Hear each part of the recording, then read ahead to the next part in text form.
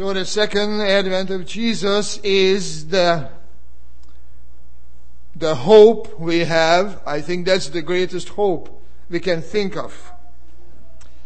When we focus on the New Testament, it comes to my mind that there is a very special part in the Gospel of Matthew, chapter 24 and 25.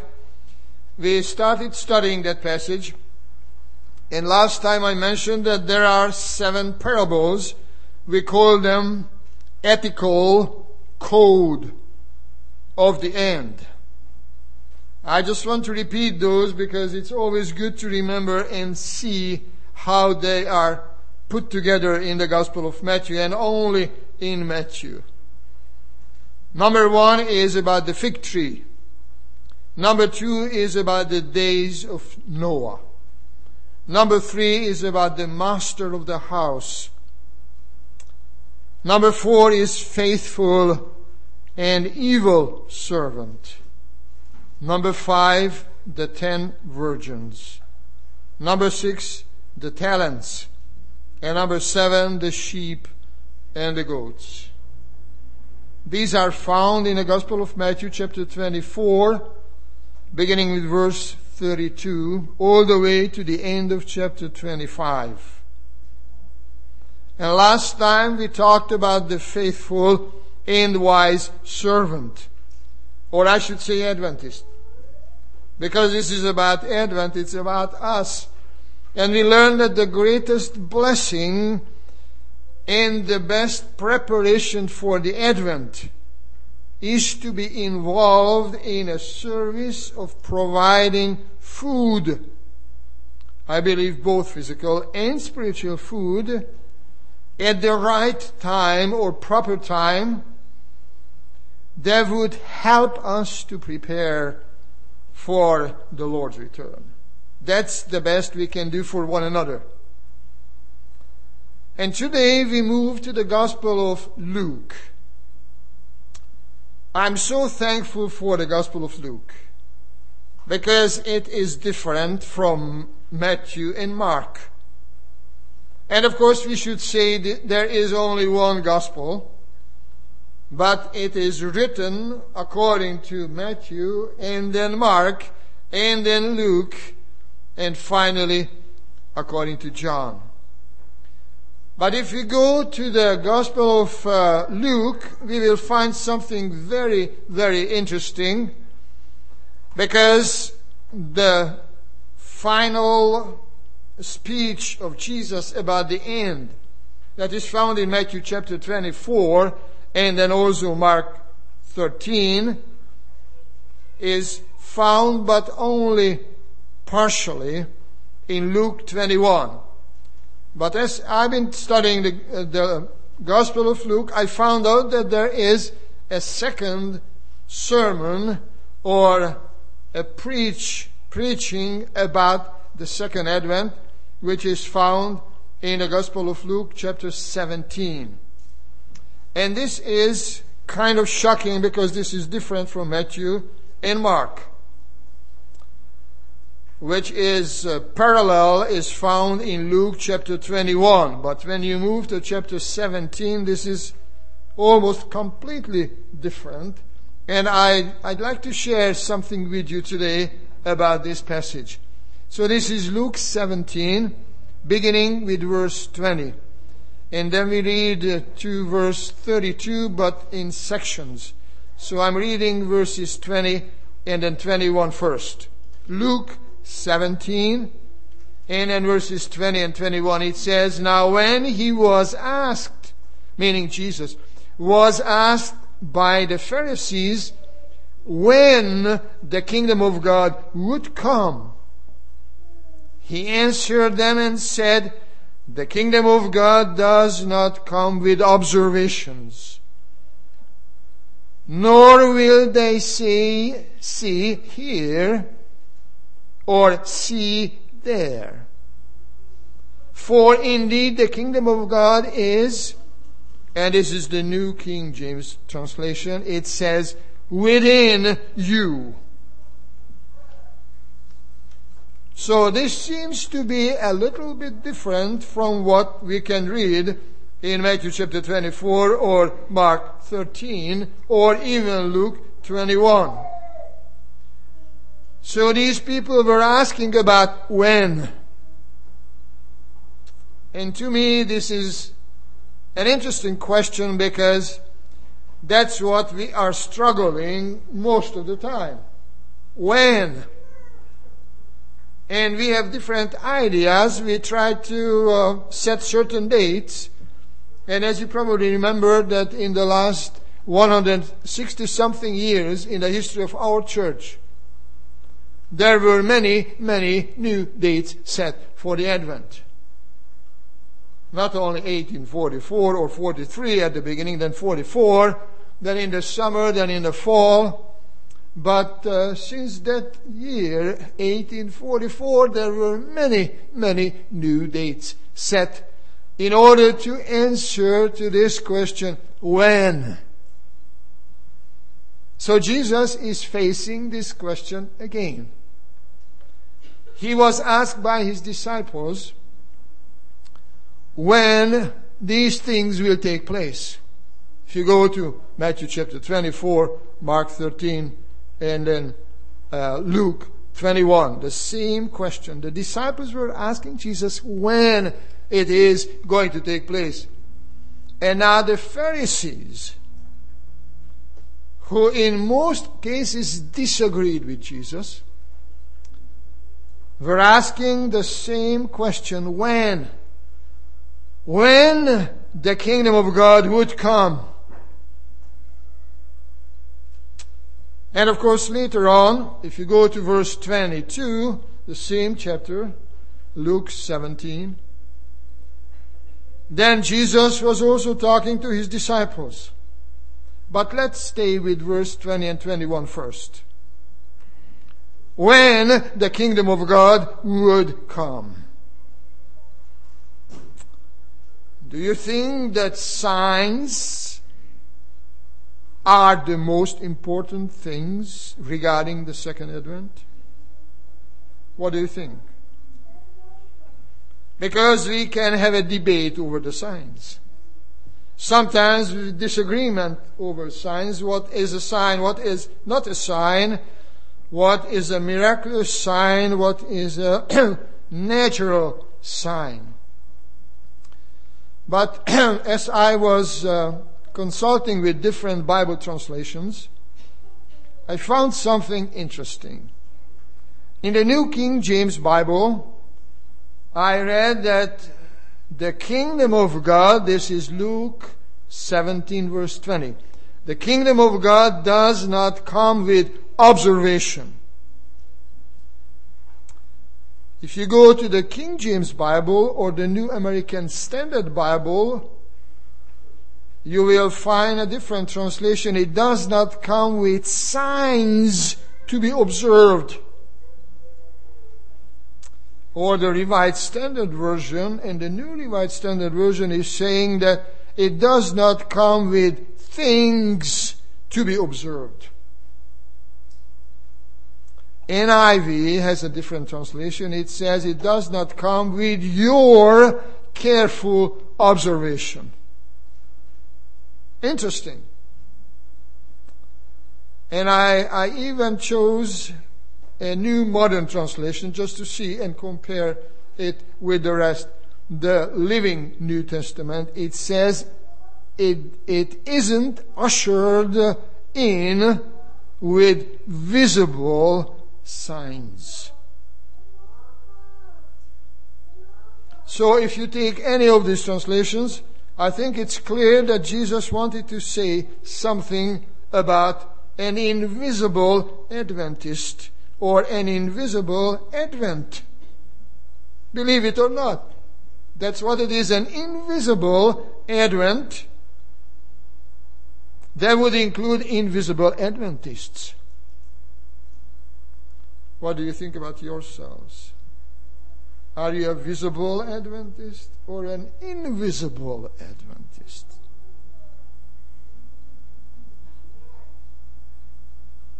Does it have a positive meaning, invisible, or is it just a negative thing, invisible? We've been learning about the work of the Spirit this morning in our Sabbath school study, and we should say that the Spirit is invisible like the wind. But at the same time, it is, or He is, visible because the results of His work, those are visible. So when you think about the Advent or an Adventist, it could go either way, visible Adventist or an invisible Adventist, depending on the situation, and we will see how does that work out. But I just want to mention to you that my title for this sermon is the invisible, in quote, invisible Adventist. And Jesus is telling a little more about His kingdom. Because if you go to verse 21, Luke 17, verse 21 says, "Nor will they say," referring to the false prophets, "See here," or "See there."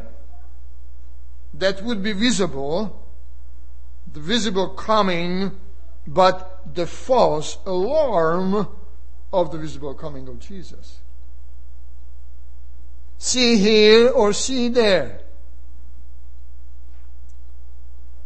Because He says, "For indeed the kingdom of God is within you." So if it is within you, it might be invisible. Or can it be visible? If something is in you, can it be visible on your face? Or you would remain, or the thing inside of you would remain invisible? Well, I also consulted some translations regarding this part of the sentence because I was curious how they try to solve this interesting structure. And the New King James Bible, as I have, it says God, the kingdom of God is within you.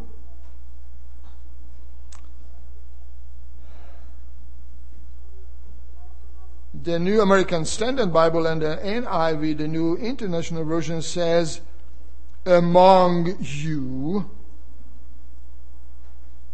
or in the midst, in your midst. And of course the Living Translation says, the Living New Testament, among you. Well, within you or among you is not the same thing. So how can we solve this trouble? What does it mean, among you? Can the kingdom of God be among us? Well, there is something which is found in the Gospel of John. So if you go to John chapter 1, that would give us a key to understand this interesting saying. This is John, John chapter 1, and then verse 26.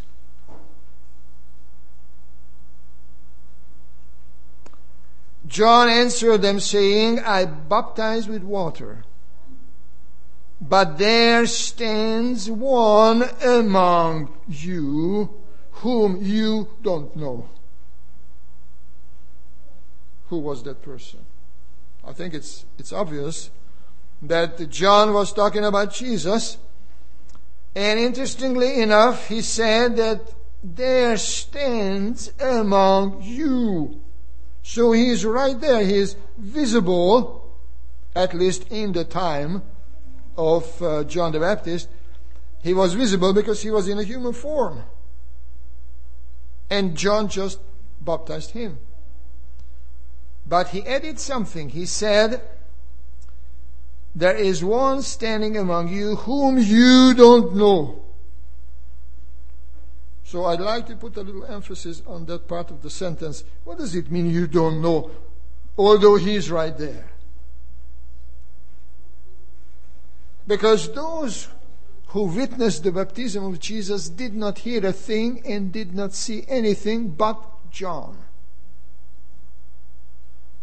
Is it possible that Jesus is among us and not everybody recognizes his presence?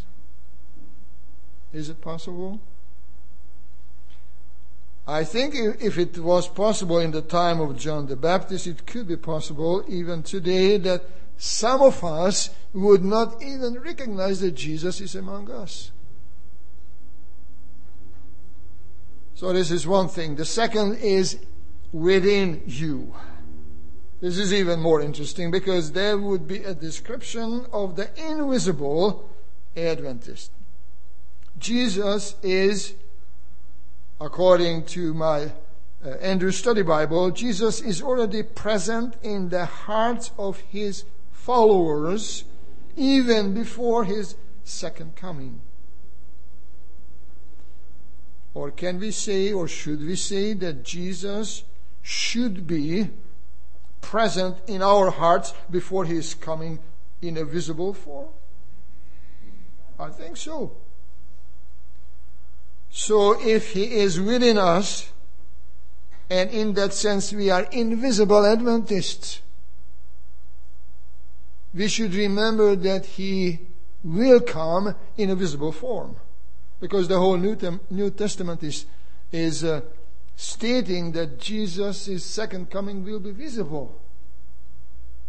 But at the same time, he will not come back until something is happening within us. So let's see how Jesus continued with this talk with his disciples. Let's go back to Luke 17. So what does it mean within you? Well, let's go to Luke 17 and verse 22 all the way to 32. Luke 17 and verse 22, it says, "Then he said to the disciples, 'The days will come when you will desire to see one of the days of the Son of Man, and you will not see it. And they will say to you, look here, or look there. Don't go after them or follow them, for as the lightning that flashes out of one part under heaven shines to the other part under heaven, so also the Son of Man will be in his day. But first he must suffer many things and be rejected by this generation.' And then there is something which we will consider in a few minutes, but let's stay with this part, 22 to 25. What did Jesus say about his coming? The time is coming when you will desire to see one of the days of the Son of Man, and you will not see it. If you take it as a reference to his second coming, how would you consider this statement? The days will come when you will desire to see one of the days of the Son of Man, and you will not see it. Have you ever heard somebody almost crying out, "I wish Jesus would have come"? And it takes so long. And if we think about our pioneers, we really should say that it's almost 160 something years now that they believe that the second advent is at hand. And it's still not with us. So there is an urgency in us, at least in me. I don't know how you feel about the advent, but I would say that I would desire to see one of the days of the Son of Man. Would be nice to end all the trouble we have, sickness, death, pain, suffering, war, and so on, and all the evil which is in this world. And we would see peace at last. So we would really desire, if we are honest with ourselves, we would really desire that the days of the Son of Man would be right here, right now. But we will not see them. Instead, what we see? False alarms, false messages, false prophets. And Jesus is mentioning the second time in this very short passage that they will say to you, look here, or look there. And sometimes if you go on the internet, I don't know if you do go or not, but if you go and visit some websites, YouTube, so on, you will find very strange things out there. Modern prophets. And since in this country we are having and we are witnessing a transition of power just within a few days, people are prophesying. And there are strange prophecies about what's coming or what to expect. But Jesus warns us. He says there will be some false messages saying that, look here, he's right there. Or he is here, look at him. And you know the greatest deception what Satan will manifest? When he tries to imitate the coming of Christ, which will be visible not worldwide, but it will be the fulfillment of this prophecy that, look here, he just appeared here, he appeared in Europe, or he appeared in Africa, or South America, or North America, or Asia, or any other places, but would not be a worldwide occasion. But if you read the rest, there is something which Jesus wanted to put on the hearts of his disciples. So let's go to verse 26. Because he is using an example, to be honest, two examples that would describe the situation before the second advent. Verse 26 says, and as it was in the days of Noah, so it will be also in the days of the Son of Man. They ate, they drank, they married wives, they were given in marriage, until the day that Noah entered the ark, and the flood came and destroyed them all. And there is something which Luke is adding. Because this sentence, this reference to the days of Noah can be found in Matthew chapter 24, and also in Luke, as we read, but not in Mark, and of course not in John. But Luke is adding something, and this is why I'm so thankful for this gospel, because there are certain things you won't find in any other places of the New Testament, but in the Gospel of Luke. So Luke is adding something. Verse 28 says, likewise as it was also in the days of Lot. They ate, they drank, they bought, they sold, they planted, they built. But on the day that Lot went out of Sodom, it rained fire and brimstone from heaven and destroyed them all. Even so will it be in the days when the Son of Man is revealed. And two more verses to conclude this story. Very interesting. In that day, meaning the day of the second coming, he who is on the housetop and his goods or possessions are in the house, let him not come down to take them away. And likewise the one who is in the field, let him not turn back. Remember Lot's wife. What is this? What is this? The time of Noah, or the days of Noah. And now he is adding something referring to the days of Lot. I think we need to go back to the Old Testament, at least for 5 minutes, to see what happened in the time or days of Noah, what the conditions were, and then move to the story of Lot. So let's go to the story of the flood. This is in Genesis chapter 6. And so Genesis chapter 6, where the Bible is giving us something which is almost a description of today's society. Genesis 6, verse 5, then verse 11.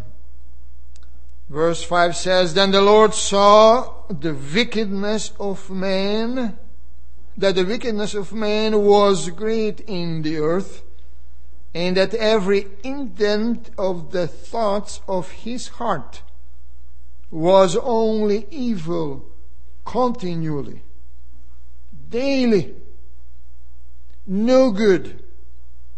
There was wickedness, and that was great. Meaning that every intent, every thought was evil. I think we are coming very close to this situation. Very close to this one. But if you go to verse 11, that gives you 2 more signs, if you will.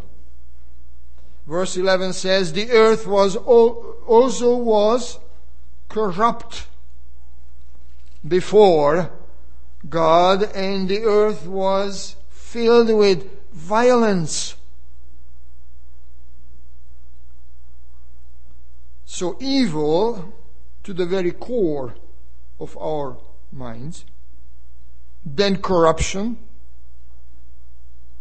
and then violence. 3 things we need to remember. Are they relevant? Are they coming more and more often? Do we consider those as signs? Or we've got used to them?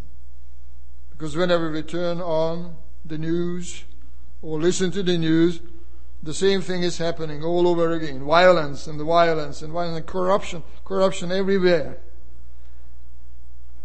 Or evil thoughts. But I don't want to talk about Noah. I'd like to talk a little bit about Lot, because his story is a bit different. But we will find some very important lessons in that story. And Luke is the only one who mentions the story of Lot. So let's go, we are in Genesis. Let's go to chapter 18, then 19 for just a sentence. Genesis 18 and then verses 20 and 21.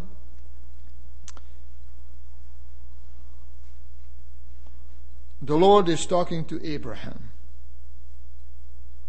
Verse 20 says, And the Lord said, Because the outcry against Sodom and Gomorrah is great, and because their sin is very grave,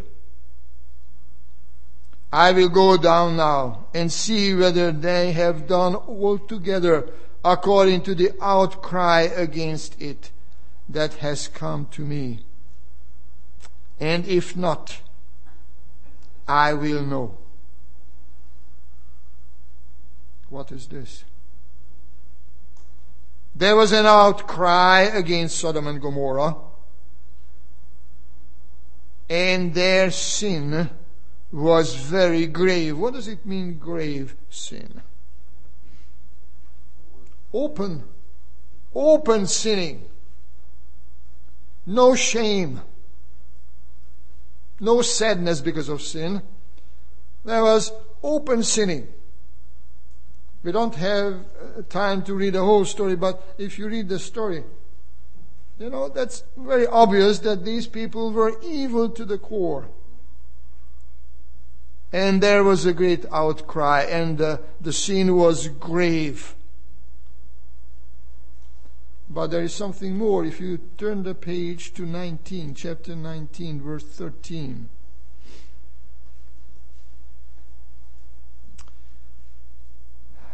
And now we are in Sodom. And so we read what the angels are stating. They say to Lot, "For we will destroy this place because the outcry against them has grown great before the face of the Lord. And the Lord has sent us to destroy it." So the question is, was there an invisible Adventist? What do we know about Lot? He must have been a very interesting person. First of all, he chose a place he knew it was bad. And it went worse, and he stayed there. And of course, the question is, what kind of Adventist was he? Well, we just need to read 2 verses and we will find out. Same chapter, Genesis 19. Just 2 more verses. 15 and 16. Because all these things, this discussion and all the rest, happened at night. And so verse 15 says, "When the morning dawned, the angels urged Lot to hurry, saying, 'Arise, take your wife and your 2 daughters who are here, lest you be consumed in the punishment of the city.' And while he lingered, the man took hold of his hand, his wife's hand, and the hands of his 2 daughters, the Lord being merciful to him. And they brought him out and set him outside the city." Why did he linger? What did he really want to do? To stay or to leave? To stay or to leave? Why? Because he hasn't finished his job. If you go to verse 14, same chapter, verse 14 says, "So Lot, when he heard from the angels that they will destroy the city, he went out." He was a preacher, or I should say preaching Adventist. But he was an invisible Adventist. But he did something. Verse 14. "So Lot went out and spoke to his son-in-law, who had married his daughters," or sons-in-law married his daughters, "and said, 'Get up, get out of this place, for the Lord will destroy this city.'" Was it a solemn warning? Get up, get out of this place. The Lord will destroy the city. But after that there is a sentence which made me think. There's a strange sentence. "But to his sons-in-law he seemed to be" serious? Joking. How can you joke about destruction? This is my big question. how can you talk about the Advent when people have an impression that you are joking? Are you a visible Adventist? Or are you an invisible Adventist? Are you talking about the Advent in a way that people would conclude that we don't need to take it seriously? This man is just joking. Nothing wrong will happen. Nothing wrong with this city.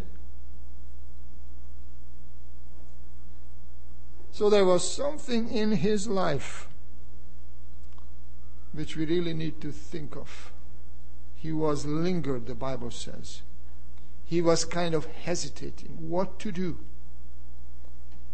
And he almost lost his own life and the life of his whole family, because the angels, what did they do? You know, it's amazing. Verse 16, and while he lingered, the man, meaning the angels, took hold of his hand, his wife's hand, and the hands of his 2 daughters. Sons-in-law were not there, because they thought this old man is joking. So the angels took hold of his hand, Lot's hands, his wife's hand, and the hands of his 2 daughters, the Lord being merciful to him. That was the mercy of God, that he did not leave this man in the city. And then they brought him out and set him outside the city. Well, I was thinking of this whole story and tried to understand what went wrong with Lot. And I ended up collecting some quotations.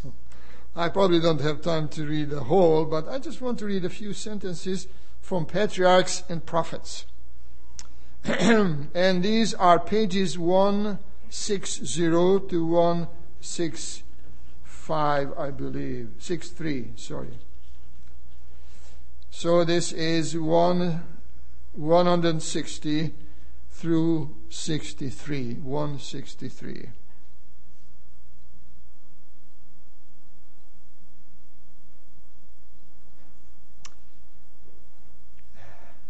It's about Lot.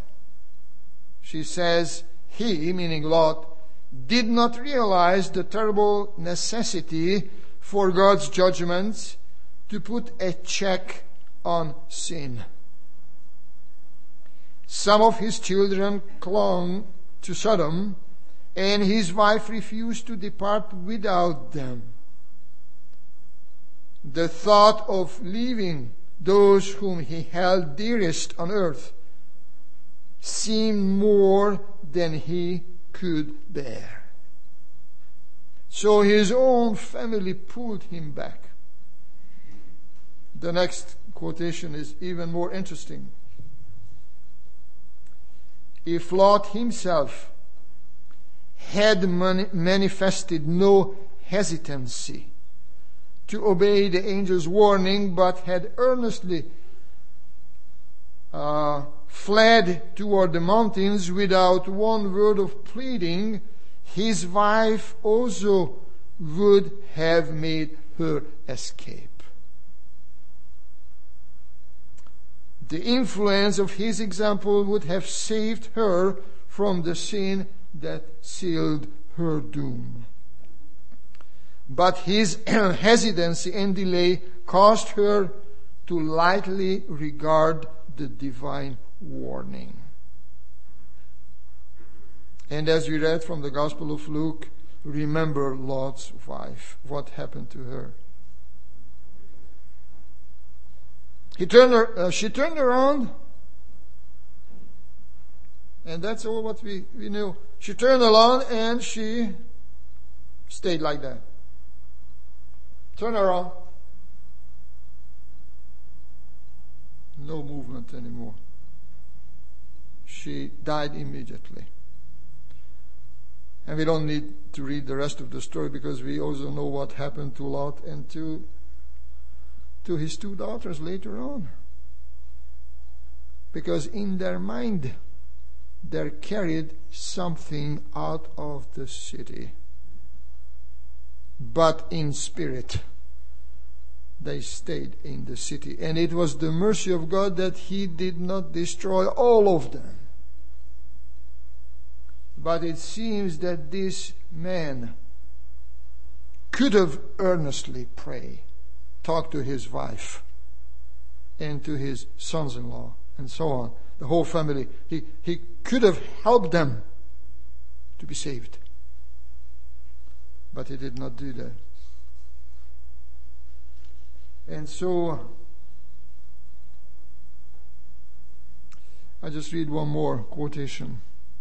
And this is so great. It says, "The Redeemer of the world declares that there are greater sins than that for which Sodom and Gomorrah were destroyed. Those who hear the gospel invitation calling sinners to repentance and heed it not are more guilty before God than were the dwellers in the vale of Siddim. And still greater sin is theirs who profess to know God and to keep His commandments, yet who deny Christ in their character and their daily life." Are you a visible or an invisible Adventist? Are you the one who profess to know God and keep His commandments, yet you deny Christ in your character and daily life?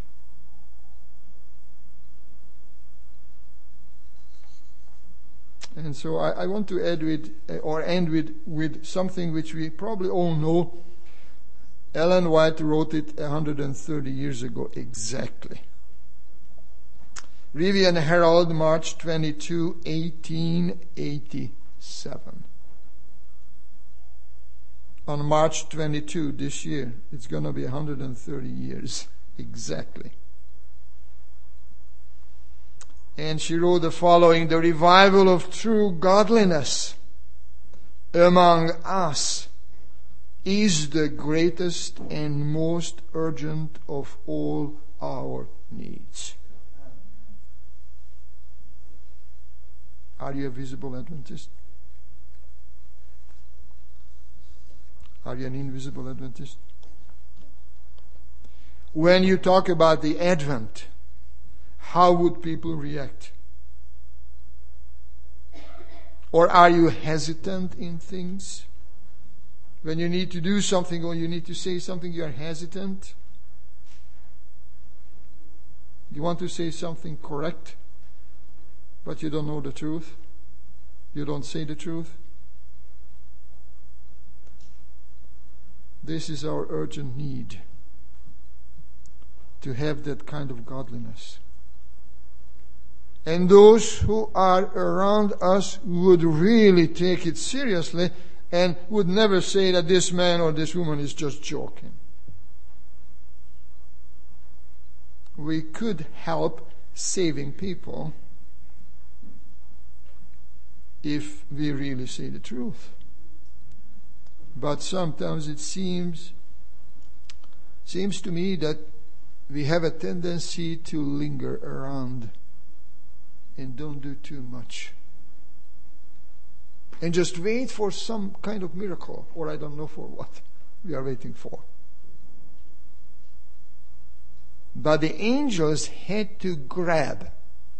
The Bible says, the Hebrew says that the angels grabbed.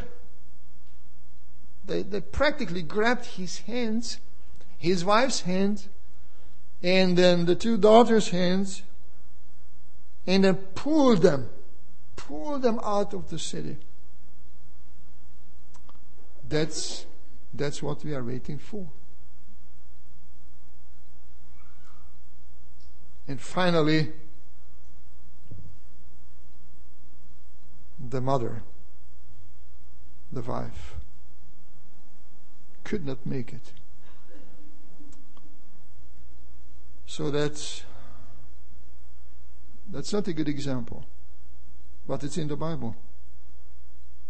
And I'm thankful to God for inspiring Luke to include this sentence. Remember Lot's wife.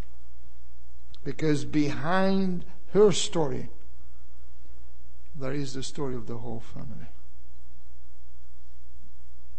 And so we need to take it very seriously, I believe. This is a new year. We are 1 year closer to the Advent. And we can ask ourselves, am I or are we visible Adventists? Are we invisible Adventists? And if we are invisible, what is in our hearts? Is Jesus there? Do we resemble His character? Because if we do, then we'll be saved.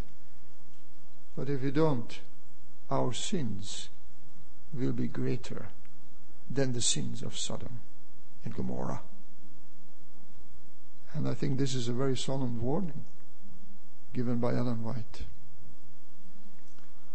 So my prayer this morning is that our good Lord would really help us to think and to look inside.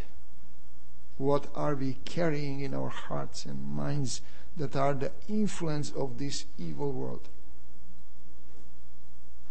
So even though there are angels helping us, they could not take what is in our minds. They can grab our hands, pull us out of the city, but God forbid that we would be destroyed outside the city. So my prayer is, and I'd like to pray, I'd like to invite you to stand up for a prayer if you don't mind, before we have the final hymn. And just to bow your heads for a short prayer. Dear Heavenly Father, we are so thankful for the good news of your second advent and for its closeness. But please open our eyes so we could really see the closeness and the end of everything. There will be no second chance. This is it. If the fire comes, like it happened some thousands of years ago, in the case of Sodom, it destroyed everything. So how much more should we be living a holy life? Help us, Lord, to become visible Adventists. In some cases, maybe invisible. But still, we should carry Jesus within us. And so help us to recommit ourselves, because this is a new year. It's a new beginning. Maybe this is the last year. We don't know. Help us to be ready. By your grace and mercy. In Jesus' name, amen.